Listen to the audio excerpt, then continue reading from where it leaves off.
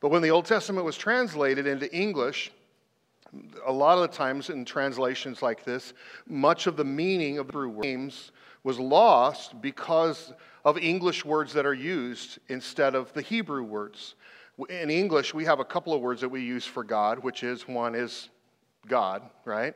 Another one is Lord. And to be honest, in either of those names, whichever name you want to talk about, they really don't tell us a whole lot about God. So we're in this series kind of unpacking these ancient Hebrew names to gain more awareness of who God is and what He wants to do in our lives. And as I shared a couple of weeks ago, you may ask, well, why does God have so many names? Well, if you think about it, all of us do. I mean, just for me, for instance, I've got several names. Mr. Coffee, Bart, Pastor Bart, Dad, Pops, Papa, Honey. I mean, I could just go on down the list, right? And different people use different names with me, and it shows the level of how much you know me by the name that you use. Now, if one of you comes to me in this room and says, hey, Honey, that's a little bit awkward because there's only one person on earth that calls me that name, and that's my wife. But, you see what I'm saying. There's different levels of intimacy and relationship based on these names. It's the same way with God. God's names reveal a lot about Him. And so I want you to get this down. By learning the names of God, we get to know Him more. It's right on the top of your outline. Hopefully you use the outline today because there is loads of Scripture. Today is a teaching day more than a preaching day. And I want you to really follow along and use that outline. By learning the names of God, we get to know Him more. And now here's the kicker. The more we get to know God, the more we can trust Him. And that's not anything new, right? I mean, that's the way that we operate in relationships. The more I get to know you, the more I can trust you. If I don't know you, I don't trust you, right? For instance, the plumber that we used on our leak, yes, it was a slab leak. Yes, we had to jackhammer into our concrete floor. Yes, it's been a mess all weekend long, and hopefully tomorrow the guy coming to relay the carpet, because we had to pull all the carpet up in that room, will be done, all right? But the plumber that I wanted to use, I trusted him. Why? Because I knew him. And when he said to me on last Friday, a week ago Friday, he said, I can't come until Monday. I'm like, I don't care. I'm waiting on you. You know why? Because I can't trust every plumber out of the yellow pages, right? I know Jason. I can trust Jason. And so I waited on him. And then, so that's the kind of the way it works with God. If we get to know God more, we are learning to trust Him more. We begin to see who He is and what He wants to do in our lives. The psalmist David writes this. Look what he says in Psalm 9, verse 10. Those who know your name, or we could say know your names, trust you. It's true, because we're getting to know you, God, so now we trust you. For instance, in the beginning, and this is one that we talked about at part 1 of our series. If you missed this, you can back up on our podcast and catch it.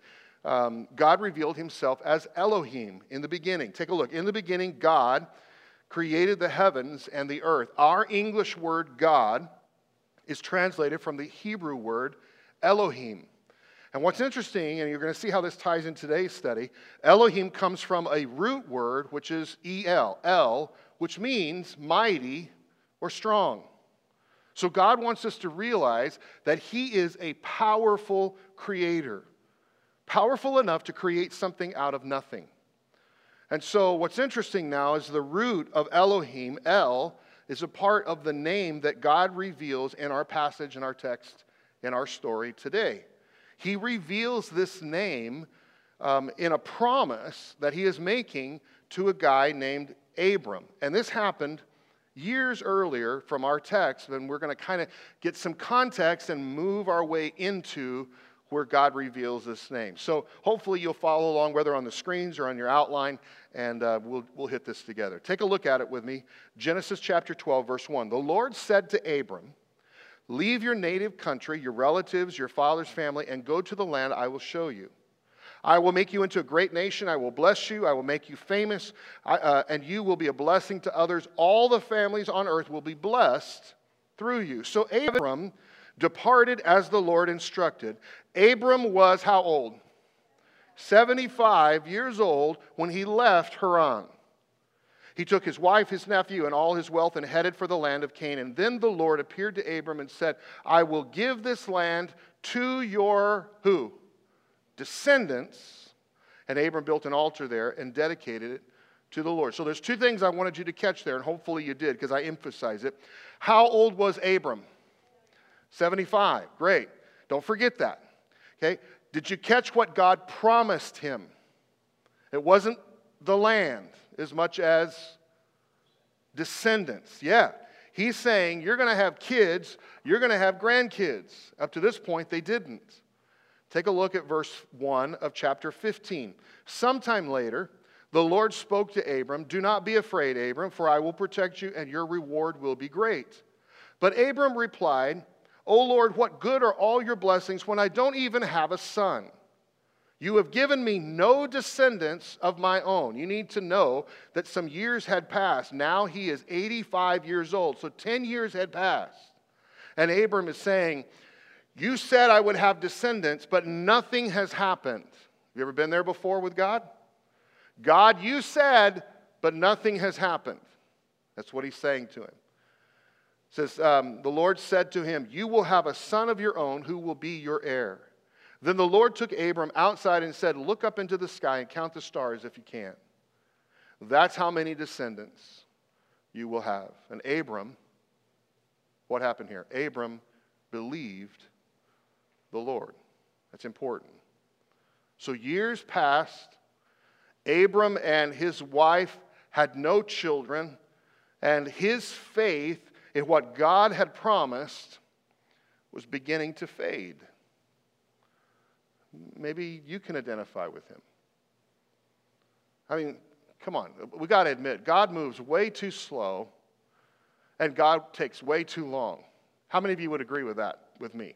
I feel that way. Greg, thank you for being honest. Everybody else is lying when they're sitting here not raising their hand. We all feel that way, right? We pray about something and God doesn't move. And it's like, did you get my prayer? Did you check your voicemail? Right? Did you get that text? It says read, but did you read it? And so what do? We pray again.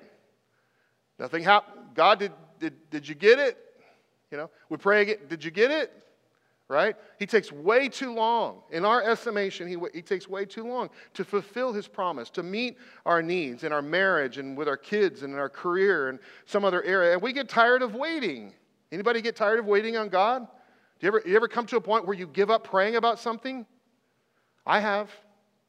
I bet you have too. We just kind of give up. And so here he is, 85 years old, after years of trying to have a baby. And get this, on his wife's suggestion, Abram took matters into his own hands, and in an act of impatience, Abram produced an illegitimate son named Ishmael. But these actions didn't bring fulfillment to the promise that God had made. And in fact, the thing that we need to realize is what God promises, only God can give. It's true. So years fly by, and now without having a child with his wife, it's seeming impossible, and yet it's at this impossible juncture, at this impossible moment, precisely at this point, that God reveals himself. And this is our passage. Take a look, Genesis 17:1. When Abram was 99 years old. How old was he when this process started? 75.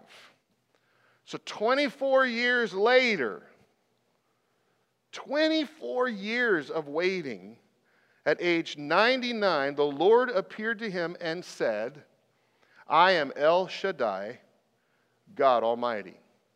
El Shaddai is an interesting name. It's often translated God Almighty, and in the New Living Translation, it's basically giving us the translation. El Shaddai is God Almighty in English. And what it does is it refers to a God who is all-powerful and all-sufficient. In fact, we already know that the name El means mighty or strong. In fact, it really means able to do anything at any time. Scholars believe that El carries the idea of a God who is powerful enough to set aside the laws of nature, to change the ordinary course of nature to make things happen. We see this in the connection with the promise. I mean, God is saying, you're going to have a child. And Abram is how old? 99 years old, right? And he's saying, you're going to have a child with your wife. You're going to have a child. But El Shaddai is a compound name. So what does Shaddai mean? We already know that El means mighty and strong and powerful. What does Shaddai mean? Shaddai occurs 48 times in the Old Testament, and it always carries the same meaning. It's always signified by the word Almighty, and it's derived from a Hebrew root word that is the word shad, which means breast. So it gives us the idea of a nursing mother who abundantly supplies what her child needs to live. So it points to a God who abundantly supplies, an abundant provision of God, that He's more than enough for us. The idea is expressed in what God says through the prophet Isaiah. Take a look, Isaiah 60. God says, you will be given what you need, like a child drinking from its mother, then you will know that it is I, the Lord, who saves you. So I want you to get this down. This name, El Shaddai, shows us a God who is more than able to abundantly supply. Get that down in your outline. El Shaddai is the God who is more than able to abundantly supply. More than able to abundantly supply. So God speaks this name with His promise to Abraham. Take a look at verse 1 again. When Abram was 99 years old, the Lord appeared to him and said, I am El Shaddai, God Almighty. I will make a covenant with you, by which I will guarantee to give you countless descendants. At this, Abram fell face down on the ground. Then God said to him, this is my covenant with you. I will make you the father of a multitude of nations. What's more, I am changing your name. It will no longer be Abram. Instead, you will be called Abraham, for you will be the father of many nations. That's what Abraham means, father of many nations. So God changes his name to fit the promise. And then God continues, I will make you extremely fruitful. Your descendants will become many nations, and kings will be among them. I will confirm my covenant with you and your descendants from generation to generation. I will always be your God and the God of your descendants, and I will give thee God. Regarding your wife, her and your descendants, it will be their possession forever, and I will be their God. Regarding your wife, her name will no longer be Sarai. From now on, her name will be Sarah. I will bless her richly, and she will become the mother of many nations. Sarah, your wife, will give birth to a son for you. You will name him Isaac. My covenant will be confirmed with Isaac, who will be born to you and Sarah about this time next year. Wow. What a promise to receive at 99 years old, right? That you're going to be blessed beyond what you could ever imagine. There's a book that I'm reading right now that is an interesting author, John Thompson. And he says this, we worship a God who relishes doing impossible things with improbable people to the amazement of the watching world. Catch that again. I'm going to read it to you again. It's so powerful. We worship a God who relishes doing impossible things with improbable people to the amazement of the watching world. Wow. So a year later, Abraham's son is born. And Isaac grows up hearing about this God who abundantly supplies, who is more than able to abundantly supply. He grows up hearing about El Shaddai. And we know this. We know that he grew up hearing this. You know why? Because he begins to speak it to his own son years later. Take a look. Isaac now is grown up. He's a man. He's got his own kid. Isaac called for Jacob, blessed him, and said, you must not marry any of these Canaanite women. Instead, go and marry one of your uncle Laban's daughters. May God Almighty, there it is right there. You can circle those two words. That's the name El Shaddai. May God Almighty bless you and give you many children, and may your descendants multiply and become many nations. May God pass on to you and your descendants the blessings He promised to Abraham, your grandfather. So Isaac sent Jacob away, and he went to Padan Aram to stay with his uncle Laban. Again, we fast forward years later. Jacob, it says in Scripture, Genesis 35, returned from Padan Aram, and God appeared to him at Bethel. God blessed him and said, "Your name is Jacob, but you will not be called Jacob any longer. From now on, your name will be Israel." If you ever want to know where that name came from, there it is. Israel. So God renamed him Israel. Then God said, "I am," here it is, El Shaddai, God Almighty. Be fruitful and multiply. You will become a great nation, even many nations. Kings will be among your descendants. And I will give you the land I once gave to your grandfather Abraham and your father Isaac. Yes, I will give it to you and your descendants after you." Then God went up from the place where He had spoken to Jacob, and Jacob set up a stone pillar to mark the place where God had spoken to him. Don't miss this. I know we've covered a lot of Scripture, but don't miss this. This is huge. El Shaddai, the God who is more than able to abundantly supply, becomes known by 3 generations.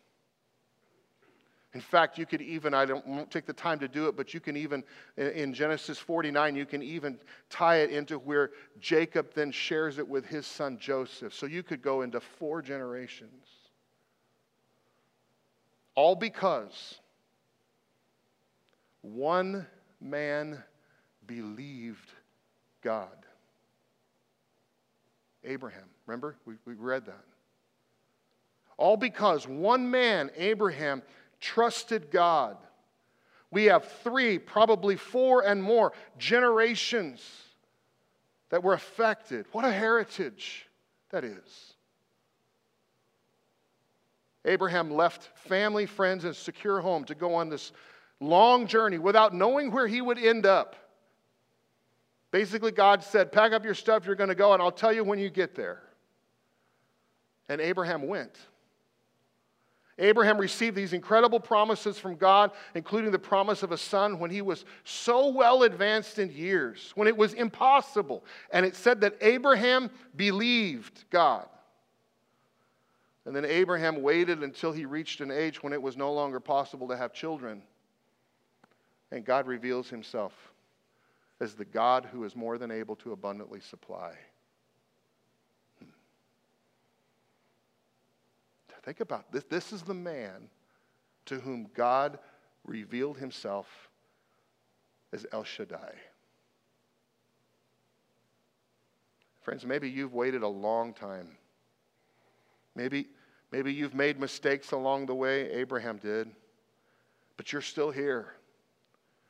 And God has made a promise. And this is where it gets personal. See, I need to realize, you need to realize that God wants to be more than enough to me and to you. He wants to be more than enough. El Shaddai speaks of a God who is more than enough. He's more than able to abundantly supply. See, I'm convinced this is what Jesus was speaking of. In one of my favorite passages in the New Testament and some of Jesus' words, this is one of my favorite. I quote this a lot. Jesus says, "I came to give life, life in all its fullness." You know what that says to me? More than able to abundantly supply. I think Jesus was speaking of an El Shaddai God. That's why Jesus came to earth, to show us the more than enough God. That's why Jesus came to earth. God wants to be more than enough to you, to me. But it's our choice. See, that's the thing that I catch in this passage about Abraham. It's our choice. God reveals, but He reveals in the times when we have a choice. And you and I have a choice today. God is trying to reveal himself as El Shaddai, the God who is more than able to abundantly supply. He's trying to reveal himself to you today, to me today. But we have a choice. It's my choice. God will powerfully and abundantly supply when I trust him, when I believe. Paul tells us this. The Apostle Paul writes that Abraham was almost 100 years old, much past the age for having children. And Sarah could not have children. Abraham thought about all this, but his faith in God did not become weak. He never doubted that God would keep his promise, and he never stopped believing. He was fully convinced that God is able to do whatever he promises.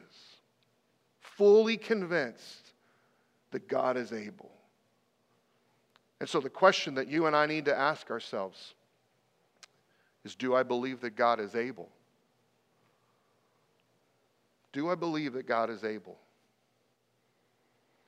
In those areas, in your marriage, in your finances, in your health, in your job, at school, with your friends, in your future, do you believe that God is able to abundantly supply?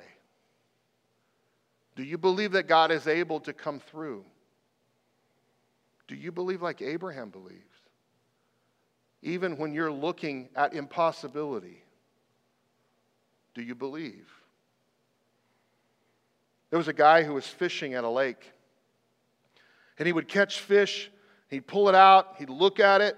If it was a large fish, he'd throw it back in the lake. If it was a small fish, he'd keep it. And there was a hiker that was walking by, and he saw this fisherman doing this, and so he asked him, "What in the world are you doing? Why are you throwing the big ones back and keeping the small ones?" And the fisherman replied, "I only have a 10-inch frying pan."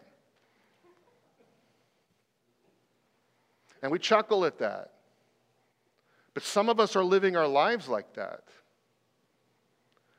We are limiting God in our lives to a 10-inch frying pan. When all along, God wants to be more than able to abundantly supply. We're only believing in God so much, so far. How big is your God? We serve a God who is more than able to powerfully and abundantly supply. He's a more than enough God. Paul tells us this. Romans 4, he says, there was no hope that he would have children, but Abraham believed God. Do you believe that God is able? In your health, in your family, in your finances, in your job, in your marriage, in your future, in your situation, in your life, do you believe that God is able? Friends, God knows you.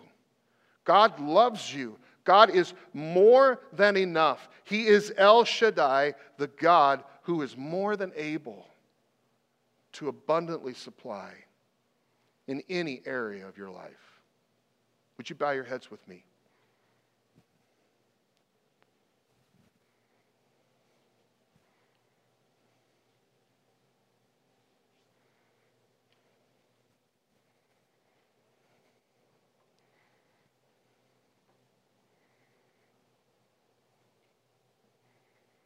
Just with your heads bowed and your eyes closed today. Maybe you're at a point where it doesn't feel like things are going to happen. Maybe you're at a point where you have been praying and asking and nothing has changed. Maybe you're at a point when it seems only impossible. And God is coming into this picture today, into your life today, into your mind today, and trying to push into your heart today. And He's wanting to tell you that He is El Shaddai, the God who is more than able to abundantly supply.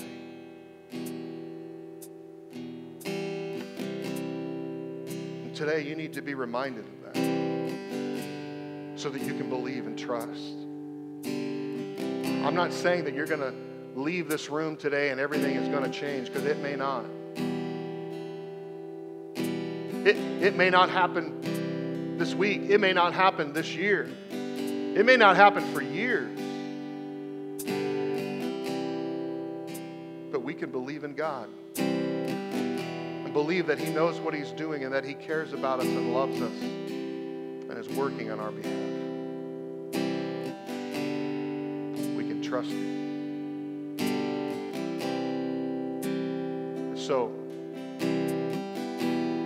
today, with no one looking around, you say, Bart, I want to open up my heart, my life to El Shaddai. I want to believe, even if I don't see it, even if I don't feel it, I want to believe that He is a God who can be trusted. I want to put my faith and my belief in Him, and not in the things that I see, not in the circumstances or people around me. I need help. I need the Holy Spirit to help me trust Him more. I want to pray for you. If that's you today, would you just slip up my hand and say, that's me. I need God. Wow.